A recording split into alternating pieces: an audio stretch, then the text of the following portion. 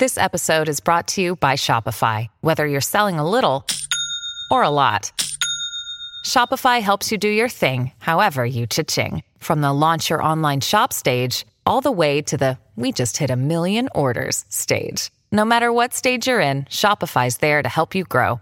Sign up for a $1 per month trial period at shopify.com/special offer, all lowercase. That's shopify.com/special offer. 5G at CES. It was inevitable that I was going to talk about it, so let's run down what we expect from the show. I'm Roger Chang, and this is your Daily Charge. With me to talk about one of my favorite topics is one of our 5G experts, Eli Blumenthal. Welcome, Eli. Thanks for having me back. I know I've said it for the last 2 years, but 5G will play a big role at this year's CES.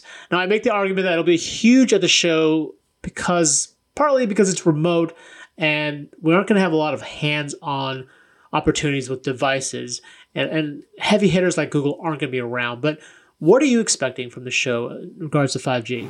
I think we're going to start to see 5G pop up in devices beyond phones. That's really been the focus right now. It's been in 5G phones, which is kind of different than past cell phone or cellular network improvements where you've seen hotspots and tablets. I think at CES we may actually start to see, or at least I'm hoping, that we start to see it pop up in other devices. 2 years ago, Verizon CEO Hans Vestberg had his CES keynote where he talked about some of the different applications for 5G, but a lot of that was experimental or conceptual. Eli, what are you expecting this year? Well, this is Hans's, second CES keynote in 3 years? They are starting to become pretty much a regular at CES. As for what to expect, Verizon's been very vocal about its strategy. I mean, all the carriers have been pretty vocal about their respective strategies. I'm curious to see if they announce new 5G cities. They, at the end of 2020, passed the 60 millimeter wave cities that they promised they would hit. They just got that in before the end of the year. Do we see more cities coming from them? More promises of cities, or even announcements of cities that are ready? All the carriers have been working on their 5G build-outs. CES, a keynote there would be a good time to announce a network upgrade or to announce that they've increased their coverage. They still trail T-Mobile as far as a footprint for 5G, so maybe some announcements there. And possibly, I guess, some demos or ideas of what 5G could really offer to not just consumers, but to also businesses. It'll be interesting to see what he shows as far as what Verizon views 5G as being. So beyond Verizon, what are the other carriers doing? That is a great question. They've all been relatively quiet, seemingly giving CES and the focus that comes with a virtual CES to Verizon. They haven't been terribly flashy as far as getting a keynote spot or touting any big events.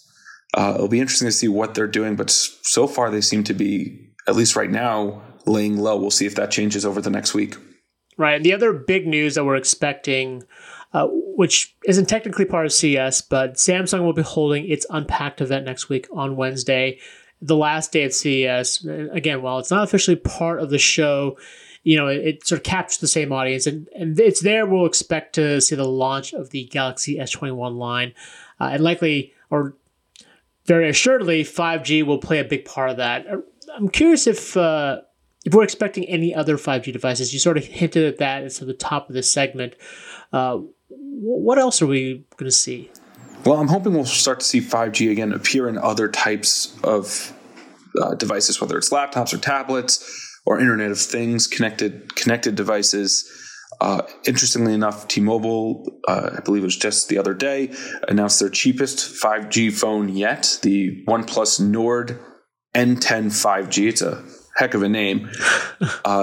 It will cost $300. And last year at CES, Verizon's Ronan Doon, one of the heads of the head of their wireless division, told us that they were targeting for 2020 to get a $400 phone. And now you have T-Mobile right before this year's CES coming out with a $300 5G phone. So maybe we'll start to see some more affordable 5G devices. That would be nice. Yeah, and I talked to a couple of analysts who said that we might see 5G in other devices, and they largely point to laptops. What do you think about the idea of more laptops getting 5G, especially since CES has traditionally been more of a laptop-heavy show? Well, when it comes to laptops, I'm hoping we get better webcams before we get better 5G connectivity. Right. Admittedly, that's largely a MacBook issue, and Apple doesn't usually show up at CES, so not expecting that to change here. Eventually, hopefully, we're going to be out of this pandemic and moving around again and going out.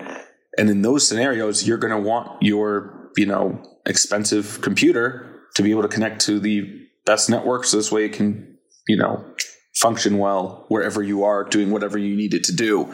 I think 5G could and should start appearing in laptops. Whether it'll be useful in 2021, again, that relies on a bunch of factors, namely the pandemic and vaccines and everything related to that, before we can really say. But it should start to hopefully appear in some other devices. And looking beyond CES, how does the 5G landscape look? Is it more of the same with incremental improvements to the network, or are we actually going to see some different applications emerge that really take advantage of the speed and latency? Because I know with 4G, it took a little while before we got capabilities like live streaming and apps like Uber or Airbnb really took off. So what do you expect for 2021? Well, that's something I hope to see a little more of during Hans's keynote. These type of applications. The carriers, a lot of them are working. They have incubators and accelerators and different programs designed to find the quote-unquote killer app for 5G. Right now, let's say a year really into 5G, 2020 was when 5G really started to become widely available and accessible. There doesn't really seem to be that must-have experience. So hopefully at CES, we start to get a better idea of what that is. I don't know what it is, again, because a lot of different things have been going on with the pandemic. So there's no real reason to go out and use a 5G network when you're stuck at home on your Wi-Fi. But maybe we'll start to see some fruits of that labor. Yeah, I know when Apple launched the iPhone 12 or the iPhone 12 family, and all those phones were 5G enabled, there was a lot of discussion about that being a real catalyst for developers finally taking a serious look at 5G and starting to develop applications that take advantage of the speeds. Fortunately, for the vast majority of Americans, those nationwide 5G networks, the speeds aren't great. They're not quite what the hype has promised us, right? And so I think that's still going to be a bit of a challenge, right? Yeah, and it should improve. These things are constantly going through updates and iterations, both in terms of deploying 5G on new towers and improving the software that 5G runs on. Verizon told me late last year that they plan to have an update early in the year to improve their 5G performance. That was their chief technology officer, Kyle Mulady. He told me that late last year. So hopefully we'll start to maybe, again, at this keynote, start to see when that might show up, what kind of performance improvements we might expect. But again, this is a very iterative process. It's a marathon, not a sprint. Not to mention sprint too, obviously, as well. Of course.